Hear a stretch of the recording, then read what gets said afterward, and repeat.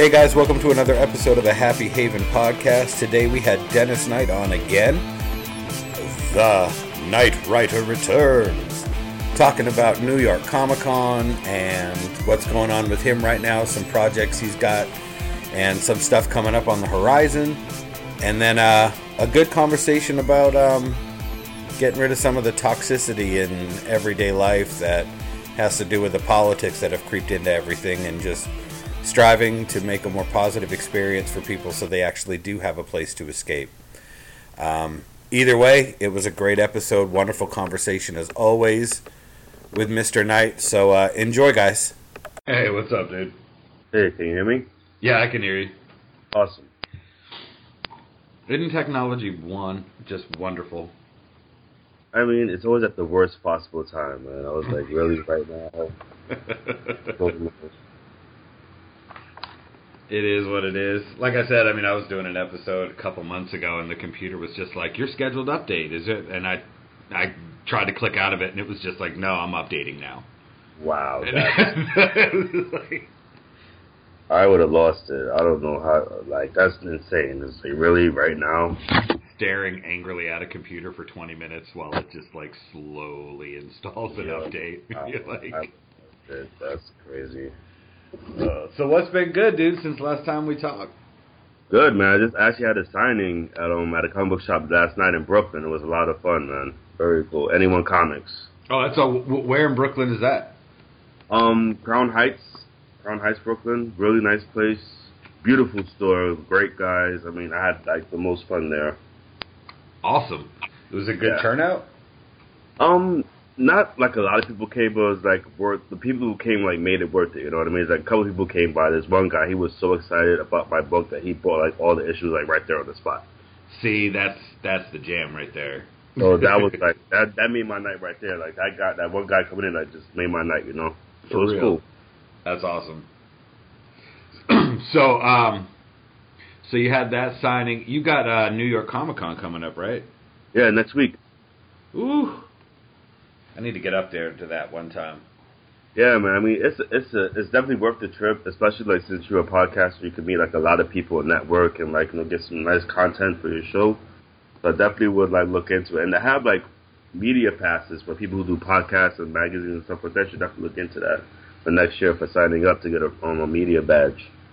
I might, man. I mean, it'd be a trip. I took my family. See, last time we talked, I'm from Boston, but my wife's from here. My kids are born here. They've only been to Massachusetts once, so I wouldn't mind taking them to NYC for a couple of days.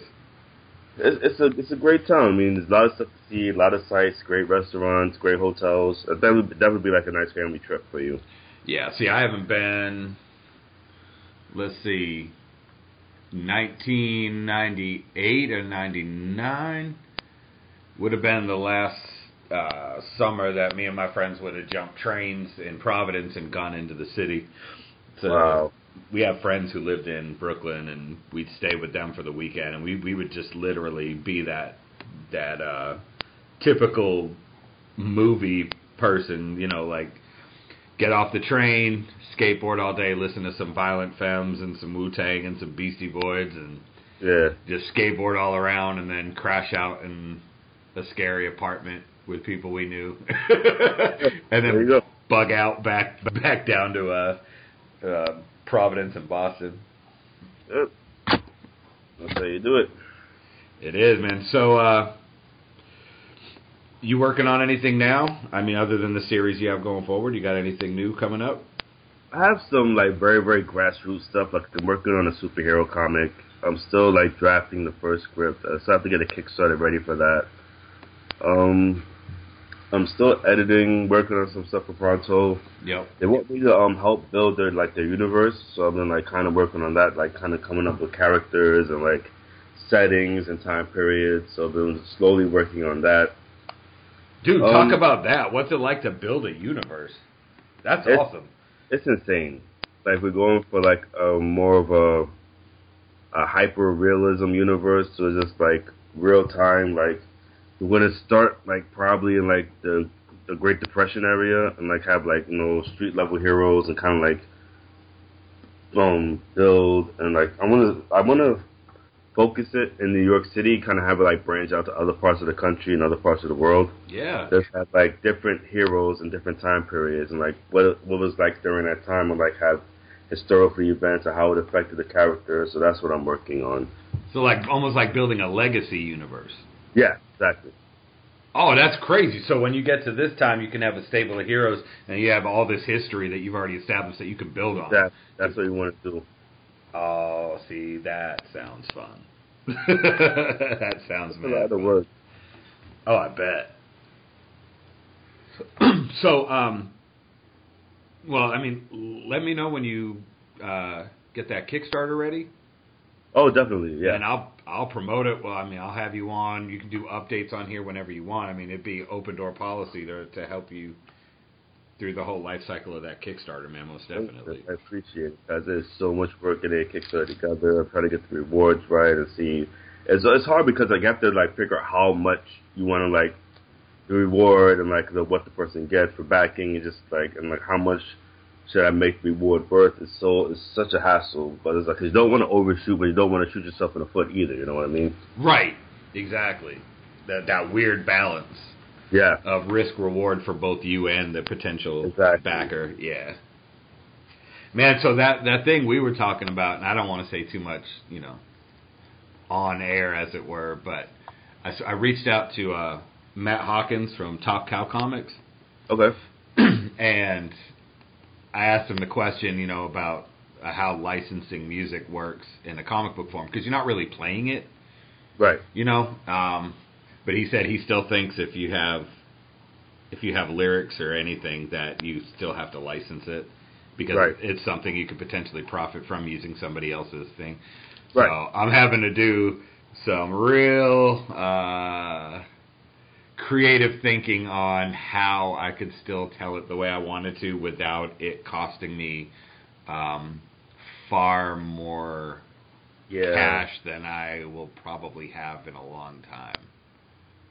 The only thing I could think of is maybe like hook up with like a songwriter and do some original lyrics, but still like make it encapsulate like the time period or like the mood that you want. Right. And then put something out with the songwriter. I mean, like, and it's not gonna be 99 Red Balloons, but it'll be something that can be like similar, still convey the same emotions that you're looking for. It might be your best route. See, and it's funny that you say that, because I know it sounds corny, but I actually am a songwriter. I had a hardcore band here in Atlanta, and we actually played all the main venues here for a little while before it just fell apart because life gets busy, you know. Sure. And I mean, I grew up in punk bands up north too. I mean, I was in punk and hardcore bands forever, so I didn't even think about that. Like, hey, idiot, how about you sit down and write your own your own lyrics? So yeah, I mean, dude, like, why kill yourself if you don't have the funds to license the songs that you want? Write your own songs. That is mad true. See, I got so like, oh man, I got to rearrange everything. I didn't even think about that.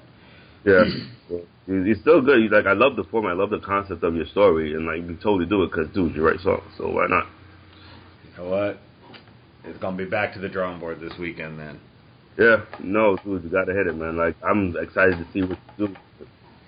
That format, though, that is so weird for me. Like, I'm used to just writing short stories and just writing or talking about an idea. Like, that structure, it like threw me so hard because I'm like, okay, so page and panel. I've never done page and panel, and I like wrote it out in a notebook and was just like, that is definitely. I have a whole new respect because I always thought it was like, okay, so the comic book writer's like, here's my script, like you just jot it down, and then the artist is like, oh, okay, well here's how it breaks down. Like seeing that the writer has to completely envision not only the story, but how to tell it in a static format that's still comprehensible. It like opened up a whole new level of respect for comic writing for me. Yeah. Because you want to also keep track of your real estate on the page. You have to like consider the eye movement while you're writing the script, and like know where you're placing the word bubbles and all that stuff. So it is a lot of work, but it makes it easier for the artist to like convey the information into the art part of it, because you need the art, so it just makes it easier for the artist to like see what you want. Right. Plus, you don't want the artist to come out and break your legs. Yeah. I mean, some artists are weird because it's like some of them are really, really just like, dude, what is this, blah, blah, blah, what's that? Because sometimes when the draw things, they want to draw it, but if you have like something clear and concise, it makes everything a lot easier. Yeah, that makes sense. I actually saw about a month ago, Eric Larson, Savage Dragon creator, was he put something on Twitter, and it was almost like a quiz. It was really cool. I don't know if you saw it. It was like he did. It was like a 4-panel thing that he put up as a picture, and he actually had people write in and say which order they thought their eye was supposed to go. Right. And almost everybody got it wrong.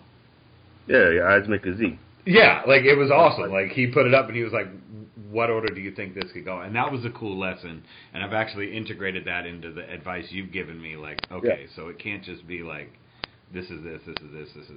It actually has to tell the story in a way that they actually follow it the right way. Yep. And the thing that made it challenging, I guess, was he took all the dialogue out, so you didn't have context clues. Right. So it's all like visual cues, like right comes after. Yeah. Visual cues are also very important because it's like you can guide the eye without having words. Like if you want like a certain image to stand out more on the page, you might make it bigger. You might like make it a different color, and that attracts your eye to the object that you want seen. And the placement on the item on the page that kind of like will guide your eye the right way anyway. So there's a lot of different ways to do it. Dang, man. Yeah, like I said, I mean, having read it my whole life and written my whole life, to being like, oh snap, I could throw this story down and then seeing like what it actually takes to bring it to a page, potentially before you even bring it to a real page. Yeah. I was like, oh no, this goes way deeper. Yeah, it's a lot of work, but it's worth it in the end because when you see everything come together, like it's the best feeling in the world. Right, like what you had happen at the signing, where that dude showed up and just like geeked out all over. Yeah. Your baby. Yeah, he you know, for like a good 20 minutes. I was just like, this guy, he was so excited. And he was like an old school fan. Like he goes to all the conventions and he heard I was going to be there. Like me and my artists were there last night together. And he was like, dude, I heard you were here. And I said, I am so there. I'm like, wow, you're the most excited person I've ever met in my life. The guy was so cool. See, that's awesome. Yeah. Is this your first time that you'll be going to New York? No, I've been to New York a couple of times. Like, what year is this? 2017. I've been going since about, I want to say 2013, 2012. Oh, okay. Like that. So, not my first rodeo, but I still get nervous every time I go. Always I'm going to show up or whatever, but I try not to think about that. And you're going to be in Artist Alley? No, I'm going to be on Small Press section with Parcel Comics. Oh, okay. Cool. It's a better fit because it's like Small Press is more about like the comic book makers. Because you've been on the block before on the main floor, and it's just like pop culture everywhere. You have like guys, you have like 3D printing guys. It's like there's so much going on. It's like the people walking, they don't know what to do or where to go. Small Press is more censored and more directed to people who want to like check out independent comic books. So like if you're in Small Press, most likely you're going to buy a comic book because you're in Small Press. You know what I mean? See, I'm down with that. Yeah, we did. This year we got invited to MomoCon. Like you were talking about, we got the media badge and we got to go everywhere. And it was like hyper reality. Yeah. Down there. You get on the floor and it's like fandom. Everywhere, yeah. ADHD and too much caffeine in it all at once. It's crazy. I mean, sounds and the people. It's just like sometimes like, dude, I gotta get out of here. Sometimes I leave the table for like 5 minutes because I can't deal with all the people, all the noise, and all the sound.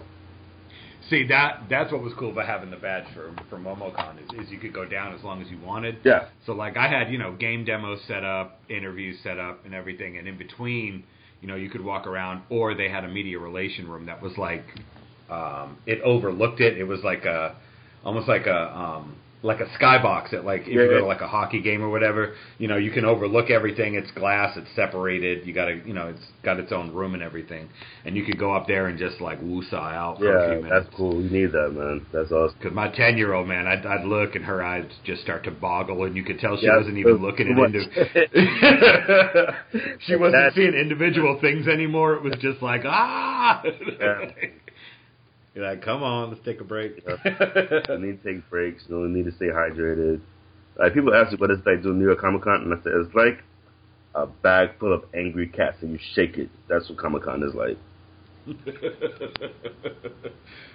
Yeah, I got a little taste of that this year. That was my first time doing one. I was like, holy crap. Yeah, right. It's crazy.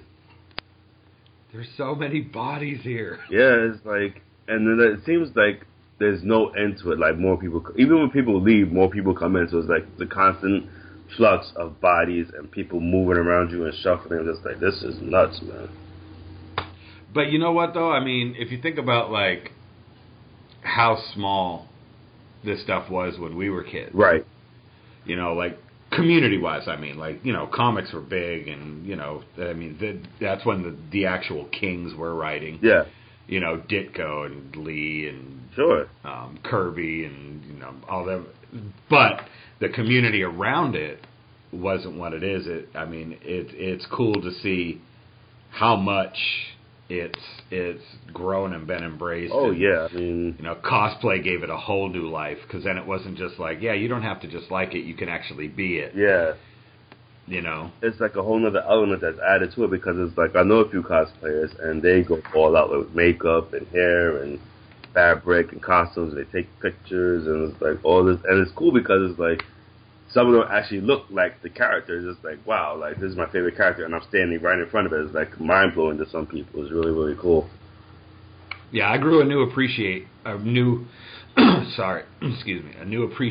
for it doing MomoCon this year. Because, you know, like, if you haven't seen it, and you try to explain it to people, and you're like, yeah, they dress up like these comic book characters. They're like, so it's like Halloween, and you're like, not really. No, there's a lot there's a lot of heart and passion and art that goes into them doing that. Like Dragon Con one year, we went down just for the parade. Dragon Con's like the big one in Atlanta. Yeah, I've heard of it. And they do a parade, and that's free. Right. You can go down, I think, Peachtree Street and watch them do it. They had a dude who had decked his daughter out as a little sister from BioShock, and he was in a fully functional Big Daddy diver suit. Like, drill hand, everything. Like, no, the coolest cosplay I've seen thus far was a dude, he built a Hulk Buster cosplay that was built to scale. So you had this guy around this massive, like, Iron Man suit. It took the guy 20 minutes to put it on and 20 minutes to take it off. And he had, like, people walking around him, so you, like, wouldn't knock anything over. It was freaking nuts. Did it light up and everything? Yeah. I mean, whole 9 yards. That's freaking nuts, man. I'm telling you. Yeah. I'll have to find the pictures and get it to you. They had two guys in Atlanta this year, and they went as Gundams. What? Like full suit, lit up Gundams. That's crazy. And I was like, I probably built by hand, because I for a little while I got into actually building Gundams. Yeah. And I was like, I guarantee you I built those two at one point. Like the two that they picked, because they look like, super familiar. Because you could, like, put together and paint and all that stuff. Yeah. And my little one, she was just like looking up, because I mean they were on stilts with the feet looking right, but you could tell they were on stilts inside of it. Sure. And they were like 9-10 feet tall. Wow, that's nuts. And she's only like 4 feet tall, so she's got to hold her plus between like him and the head. It's got like forever. She's just standing in between them like, holy crap. I bet it was crazy, mind blowing. Man, I kind of like it. I did the one con. I definitely would like to do more. It was a fun time. Yeah, you like it's crazy. You like the concept of fun. You don't like the concept going to be a hassle or just like. I like to enjoy myself. I like the people to enjoy themselves. I like everything to be laid out so people can find everything easily. Organization is really big, and like the way that the way that people are treated is also a big deal for me. Like, don't make me feel like you're doing me a favor by letting me do your kind. You know what I mean? Right, exactly. And that's what was awesome about the one I did was everybody was like super cool, and it was all about the love for what that whole thing was set up. That's for. where it should be. Yeah, it wasn't up its own rear end. It wasn't, look at all the celebrities who come just to be here. It was like focused on cosplaying, and gaming was huge there. I didn't think it was going to be that big of an element. But it had its own separate, like, the building they had it in has multiple, I guess you'd call them arena rooms. Like, they're just these huge open rooms for different events. And one whole room was just for gaming. They had an entire retro arcade that was free. Wow. The whole time. Like, just this whole section of just stand-ups and pinball machines. And then you had like all the demos for new stuff in the middle.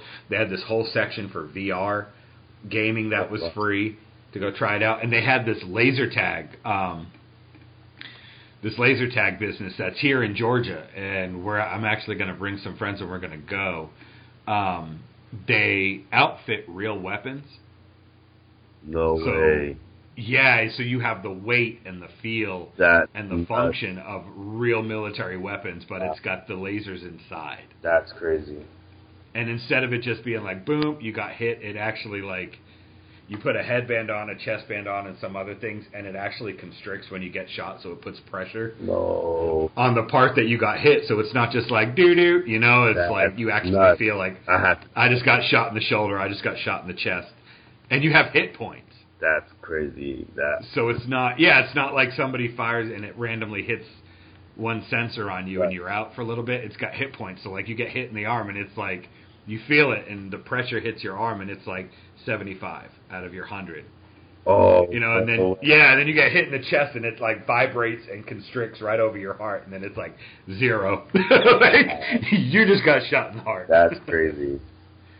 But yeah, it's like full weighted weapons, like the 1911 pistol in your hand is the same weight. I have one in real life. Right. Like, like the M4 I ran around with, it was dead accurate. Like, they just have these caches of these real weapons that have been decommissioned.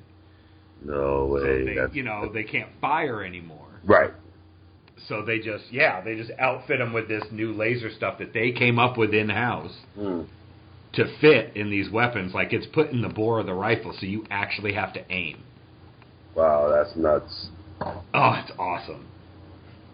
It was so cool. We got to do it again. Oh yeah, dude. I'm about to take a trip just to check it out. For real, dude. It's down here. Hey man, you come crash with me. Yeah. We'll do some tabletop gaming, do some laser tagging, probably brainstorm this story I was thinking about. Yeah, man, dude, if you ever need any help or anything, just like, dude, I'm going to email it. Just shoot me an email. If you have something you want me to check out, dude, I'll do it for you. No problem. No, for real. I mean, I've reached out a couple times. Serious. Like, if you ever have questions or, like, you're not quite sure about something, just email it to me. I'll take a look at it. Cool. So, are you willing to speak on what the project for Kickstarter is, or do you want to wait till the Kickstarter? I'm going to wait until I have something more solid because I still have to meet with my artist and my creative team because they're still trying to go over the rewards. I have some ideas, but I really want to focus on what I'm going to be doing for New York Comic Con. And I wanted to talk about this one guy, Bob Staley. I'm not sure if you know him. He does salvagers for Source Point Press.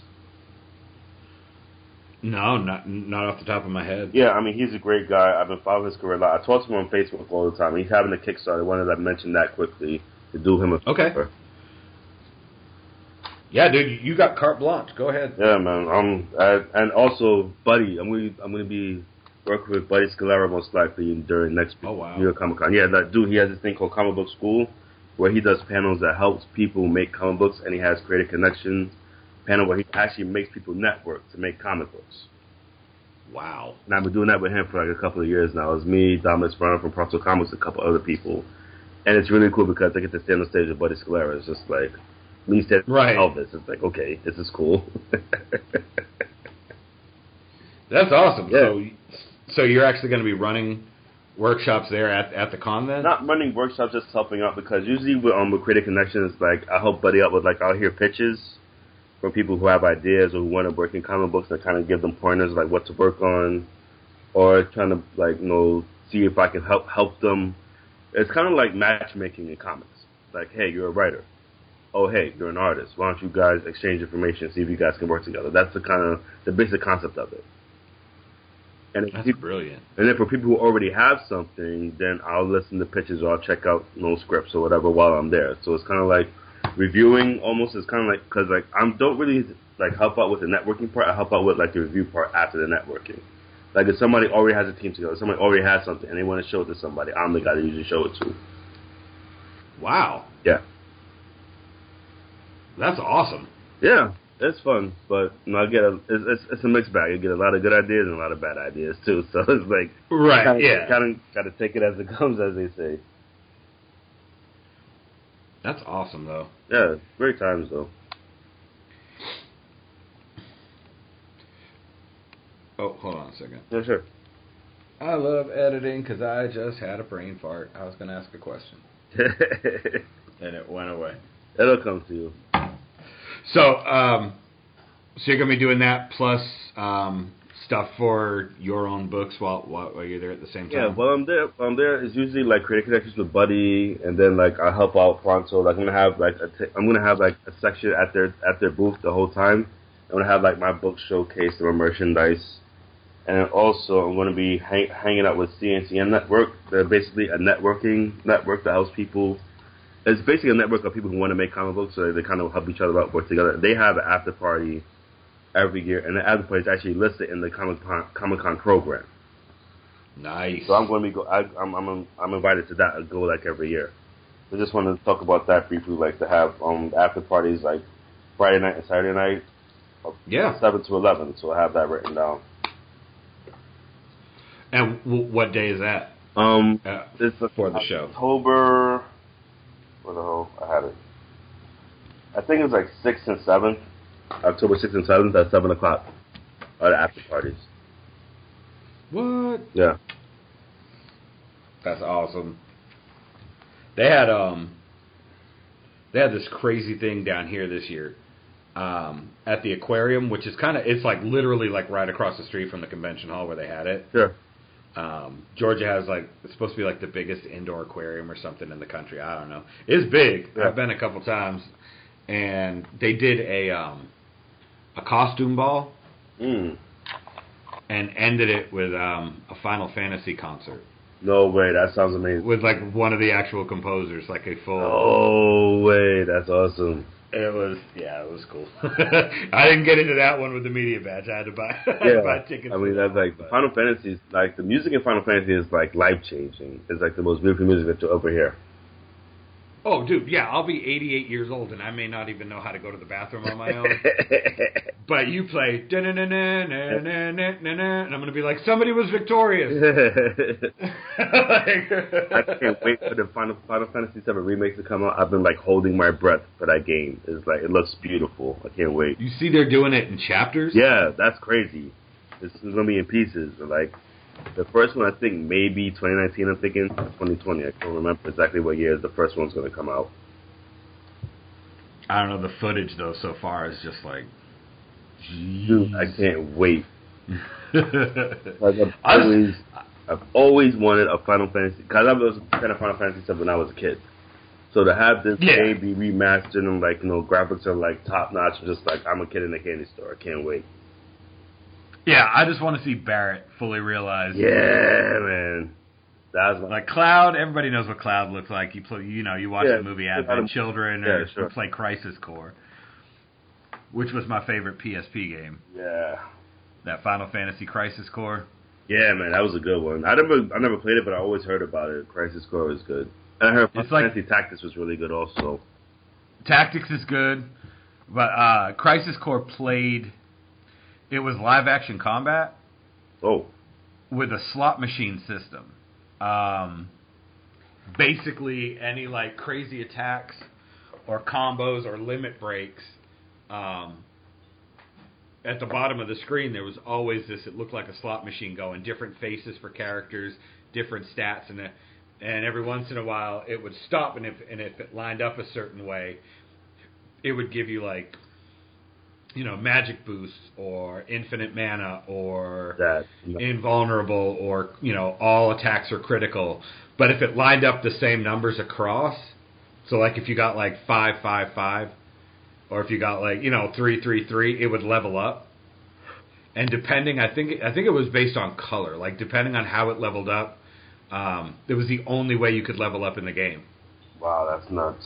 So, like, it would level up your character overall, so, like, your hit points and all your stuff would go up. Or it would level up one of your spells. Or it would level up, like, a weapon. Or it would, and it stayed because it leveled up and it was persistent. But it was just a really crazy background system they've never integrated into something else. And, like, your limit breaks were based on that. Like, you'd go to do, like, almost like a summon. Like you'd go to do your limit break or your summon, and the whole screen would become the slots running. And if it lined up a certain way, like you could do like one that just like basically did as much damage as Knights of the Round in 7, wow. Or it could be one that was like level 1 and it just kind of gave you a little bit of an edge to get out alive. Wow, that's nuts. Yeah, it was, and the whole time it's doing that, you're running in real time and doing. Like, using your attacks and using your magic attacks. Oh, that's cool. And your buffs and heals and everything while all that's going on underneath to, like, buff what you're already doing. It was it ended up being, like, my favorite game I ever had for the PSP. Oh, totally. Yeah, that sounds like a great game. And it had a great story. It was, like, sad. Like, my wife cried when I finished it. We're, like, laying in the bed on that little PSP screen, and she's watching a story on this little screen and just crying. Because it's, like... No spoilers, but it's Cloud's career in Soldier. Okay. It's basically his origin story told through the eyes of the other people who obviously didn't make it because they're not in 7. Right. You actually play from the perspective of Shinra soldiers. Okay. And it's the downfall of Sephiroth. Like in 7, they did the cutscenes where they kind of, he finds Genova and then realizes he's not like a real human. He's like almost like a science experiment type of thing. Yeah. With the Genova cells. It's actually like a full modern cutscene technology, so it looks beautiful. Wow. It's actually like the full origin story of why Sephiroth is what he is when you start 7. And it ends right with Cloud falling unconscious with the amnesia. Wow. So it's almost like the Rogue One for 7. It's like that ends, 7 begins. So it fills in all of why 7's so freaking crazy at the beginning. Yeah. It's really good. You can get it on an emulator. If you have a emulator on your computer, you can play it. Oh, cool. It's worth it. But yeah, Final Fantasy 15. I don't know if you played that. I played through that. I've heard of it. Haven't had a chance to play it. It looks really good though. My daughter bawled her eyes out at the end. Yeah, Final Fantasy for like an hour. Game ever. It always makes you cry. That was Last of Us for me. Oh, I heard that game was like so sad. I was like, you know what? I'm not even going to play it. I don't want to cry today. Dude, first 10 minutes. Yeah. Yeah, especially if you're a daddy. That's first 10 minutes, you're just like, ow. Yeah, right. Ow. Like, my feeling center. I've had a couple games. Yeah, man. That have been able to affect me like that. Last of Us did. I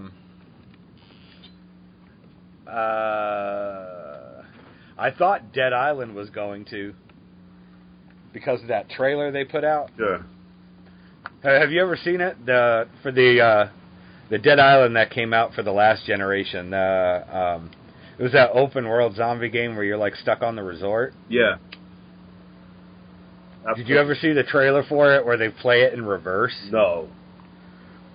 Oh, dude, homework assignment. Yeah. Yeah, just go on YouTube and look up Dead Island trailer and make sure they play it the way it was originally released. Yeah.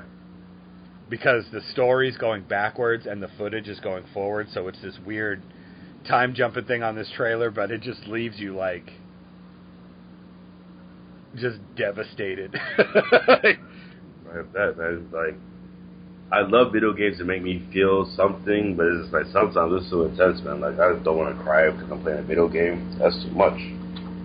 Spec Ops: The Line got like that at some points. There are certain story reveals where you're just like, shit. Yeah. Like, you just like, what? I haven't had any lately. Most games today, I mean, they're really good and they're beautiful, but a lot of it's just like, flash, because here's what we can do, and you can play online too. Yeah. Like, there's not a lot of story games that are getting made now, like there were for the last console. There's no BioShocks for us to play, where the concepts and the science behind it are just like, what? Yeah. I mean, I wish they would focus more on the story, because the story is what like draws the player in, like makes you want to play because you care about the story. Same thing with a comic book. Exactly. Have you seen I've seen it lately online. There's this new push, at least on Twitter. A lot of the big house writers and artists, they're doing this new thing where it's pushing to put positivity back into the comic community. Yeah.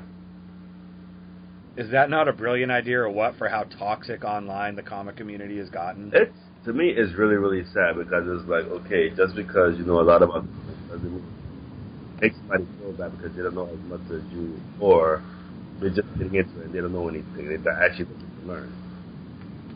Right, exactly. And the thing is, like, there are a lot of forums that, like, Facebook is perfect. So many groups that, like, take, like, comic book, trade comic books, they buy comic books. It's like they buy comic books, and they have this one that says, well, I had this and I had that. And it was like, dude, shut up. I make comic books. Right. But it's like a pushback against the whole, like, we want diversity in books. Right. Well, we don't want you to change characters, and then people just start, like, hammering at each other with insults, and just like, it's childish. It's like, I want diversity and, like, representation of all races and all cultures. And it's like, dude, you can't have it both ways. You can't say you want to diversify the comic book universe, but you don't want certain characters to change. You can't have right. So, like, there's all this civil war going on. Yeah. People just being, and I think it looks like it's starting to affect bottom line for, some of the bigger publishers. Because, if you're a writer and artist and you put out, like, a super political statement, which you have every right in the world to do, but if it's, like, super divisive, where, like, you alienate a whole group of people who have read that book for years, even before they gave it to you to run for a little while, and they drop off, that affects everything. So, like, I'm starting to see this push for people to put positivity back into the universe of comic books and not be so divided and not be running on rhetoric and vitriol against each other, which I've said is needed for a while, that people need to be able to... really bad. Yeah, people need to be able to get back and talk to each other. Like, you can have whatever political views you want, but if you read comic books at the end of the day, no matter what side of whatever spectrum or tribe you've decided to line up with, everybody can agree that Batman kicks ass. Yeah. You know what I mean? Like, I don't know. I just think it's a good direction, and I think we're going to start seeing more and more of it get pushed, where the negativity that happens on social media might actually start getting shunned. Yeah, it needs to, because it's like, politics are nasty enough already. You don't need to, like, drag comic books into it. You know what I mean? Exactly.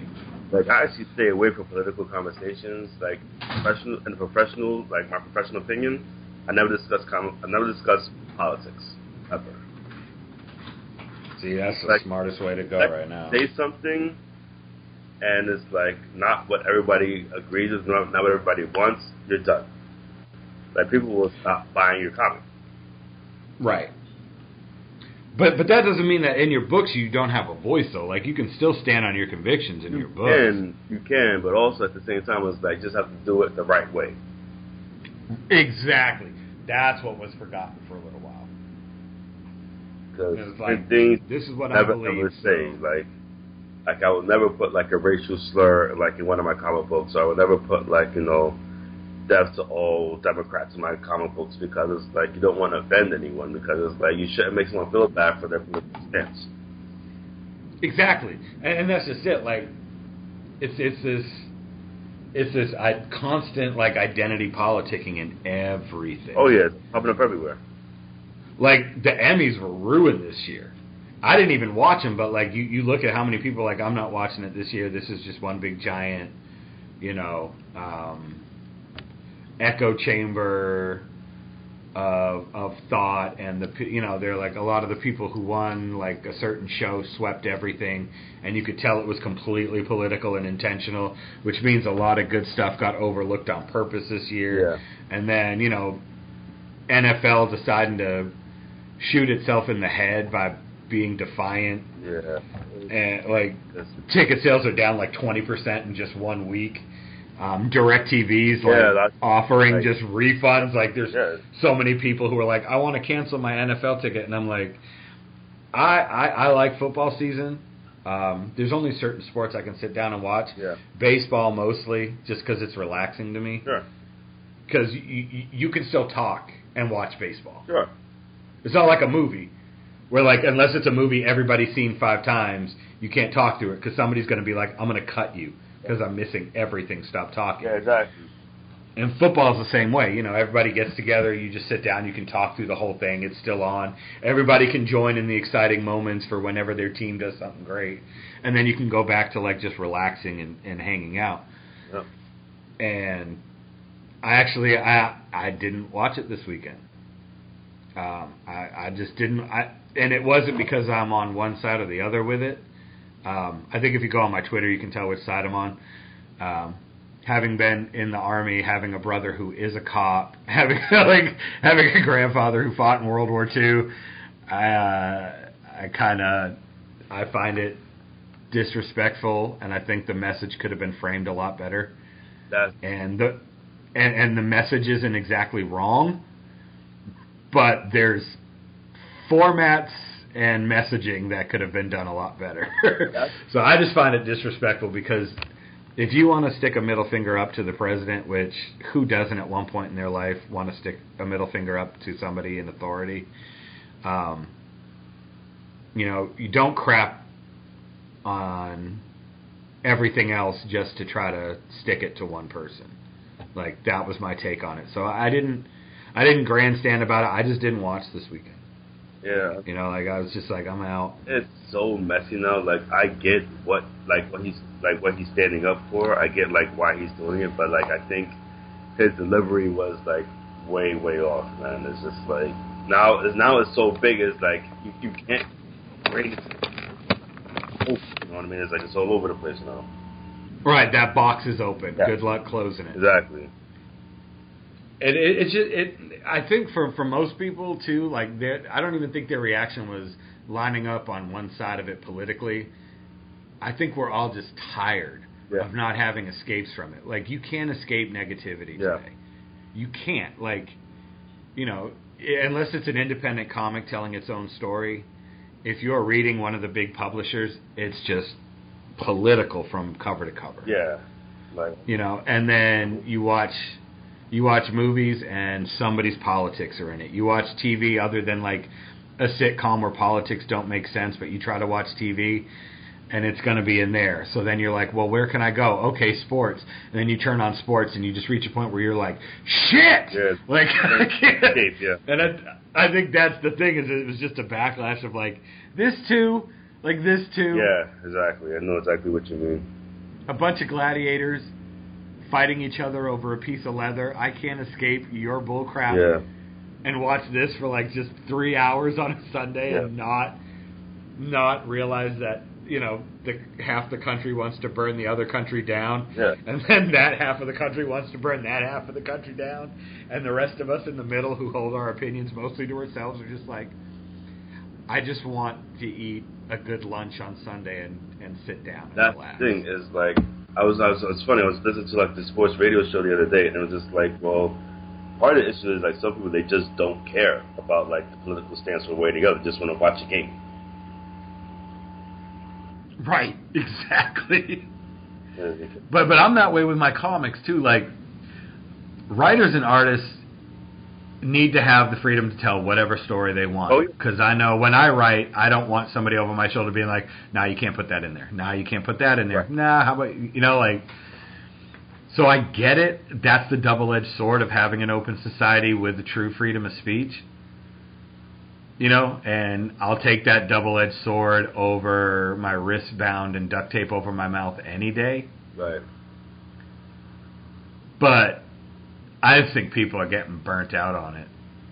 Like, just the politics and everything. It's too much, man. It's just like, I've never seen, like, politics be as influential as I have now. It's like, I don't know, growing up, like, there's always, like, people having certain opinions, certain views, and there's always the news, but, like, this past year has been insane. I've never seen so much politics in my life. It's nuts. Right, and then people are getting, like, violent with each other over it. Like, really bad. You got whole sides that, like, arm up and do what they, Antifa and the left call it this kind of protest. And then, like, the alt-right crazies that are just as bad as the alt-left. I don't know why people think one side's better than the other. Yeah. Me and my wife were talking about it last night, the other night before bed. We were just laying there talking. And I told her, I said, the alt-right and the alt-left to me are Harvey Dent's coin. Yeah.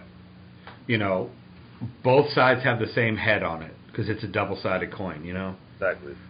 One side's got scratches on it and one side doesn't, but it's still the same coin. Yep. And everybody's getting told to pick which side of the coin to be on, and I've never been that kind of person. Right. I don't. If I pack up with somebody, it's not for political reasons. Sure. I'd like to go hang out with a bunch of punkers. Those were my people when I was younger. Yep. Hardcore music, punk music, good hip hop. I would tribe up with, like, people who like comic books, people who like video games, or people who like music. It wouldn't be people who think this is the way the country needs to go, right. Or people think this is the way the country needs to go. But what concerns me, and I didn't mean to take the episode this deep, it's just what concerns me is the physical violence I now see. Oh yeah, it's terrible. Being incorporated in this. Sure. For both sides. Of course. You can't tell me you're showing up for a peaceful, free speech protest, and the speaker is inside the building of the college giving an actual articulated speech, right? And listening to other viewpoints. Like I watched the live stream of Ben Shapiro talking at Berkeley a couple weeks ago, and he did a completely open Q&A. You didn't have to be of a certain persuasion to be able to ask him a question. Mm-hmm. And after he was done giving his talk, he just let anybody ask him a question, and he gave them real answers. Yeah. If a liberal asked a question, it wasn't just a gotcha answer. Like, he gave them a full articulated answer where he said, I don't even need to change your mind. You don't have to agree, but this is my take on it. But outside, you had the alt-right guys with their GoPro cameras. And they're walking around with their shields and their sticks and their this and their that. Yeah. And they're like, oh, look at Antifa lining up with da-da-da. And then you had, like, the people on the Antifa side, and they're lined up with their GoPro cameras and their shields and their sticks, and they're talking about how horrible the other side is. And I'm like, no, you're literally the same asshole. Yeah. With a shield and a stick, taunting the other side so that you can claim credit that you weren't the one who swung your stick first. Right. But you're still wanting to swing your stick. Yeah, it's a mess. Like, and what you're doing is you are overshadowing the narrative attempt of what's going on inside, where the sane people are sitting in an auditorium and openly talking. Right. It's a mess. For real, dude. Like, and that's why I like having guests on that I have. I don't usually go very political on the show because, who wants it, Yeah, exactly. So, but back to reality. So, Pronto you guys do anything special for a holiday season, or usually, you guys just put out stuff as usual? Well, we usually have like a holiday party in December, and we like invite like all like the industry people and the fans and whoever else wants to come. It's usually a lot of fun. I have gone to every single one and always had a great time. That's around December. Do you guys do holiday themed issues on any of the books, or? Not that I know of. I mean, it would be a cool idea. Just it's really tough because. But you're gonna, It's because like let's say you want to do a Christmas issue or like whatever. It's like you have to start planning that like almost a year before because it's like we're different creative teams. Everybody's on a different schedule. You want to make sure the book is out on time around like the time period. So if it were me, I would love to, but I would definitely start planning like a year in advance for something like that. Well, that way it doesn't interrupt the story arc, too. Right. I didn't even think about that when I thought about it as soon as I asked it, that somebody's got this super intense story arc going on for a year, and then all of a sudden it's just like, no, it's Christmas.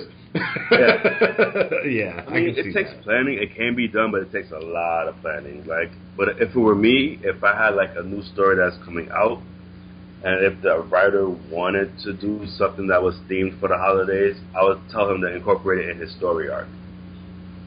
And then have a schedule going so that, like, okay, issue 5 is going to be, like, the holiday special, and issue 5 will be out, like, December 1st. But that's already been planned, like, a year in advance. Dang. I gotcha. See? Didn't even think about it. I'm a baby on the creative side. I mean, dude, it's like I'm still a baby too, man. Just like I read a lot of books and stuff, and I bug people and ask them questions until they answer me. Yeah, I do the same thing. As you've seen. That's how you learn, man. You learn by asking questions. You learn by especially if you get to interact with someone who's like been doing it longer than you, and actually responds to you like, oh my god, it's like the golden ticket. Ask so many questions. For real though. Okay, so you've got Comic-Con coming up. It's next week, right? Yeah. Next Thursday. Okay, so what are the dates on that for New York Comic-Con? Just so people listening can know if they haven't. Yeah, sure. New York Comic-Con is October 6th. No, wait, I'm sorry. Hold on. I got up a calendar.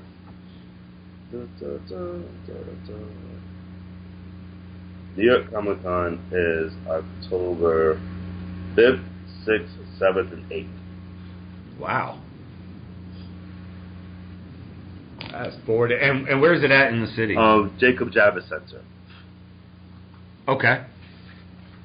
So the 5th, 6th, 7th, and 8th? Yep. Cool. And just one more time, what are you going to be doing there? So if people show up, they can actually find you if they want to say, hey, what's up? I'm going to be Pronto Comics booth number 966. I will be signing autographs. There'll be a whole bunch of other merchandise there. We're going to have some special guests.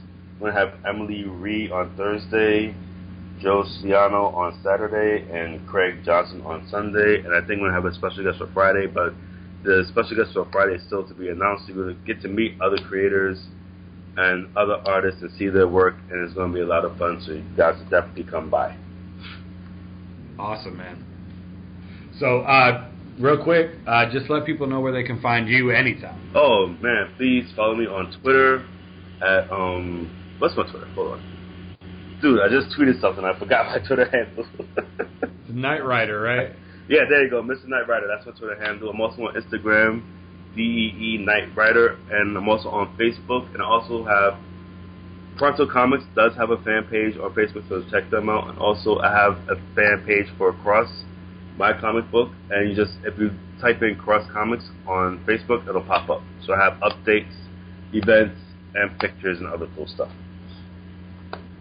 Awesome, man. Well, you have a kick-ass on, and I will definitely reach out when it's over.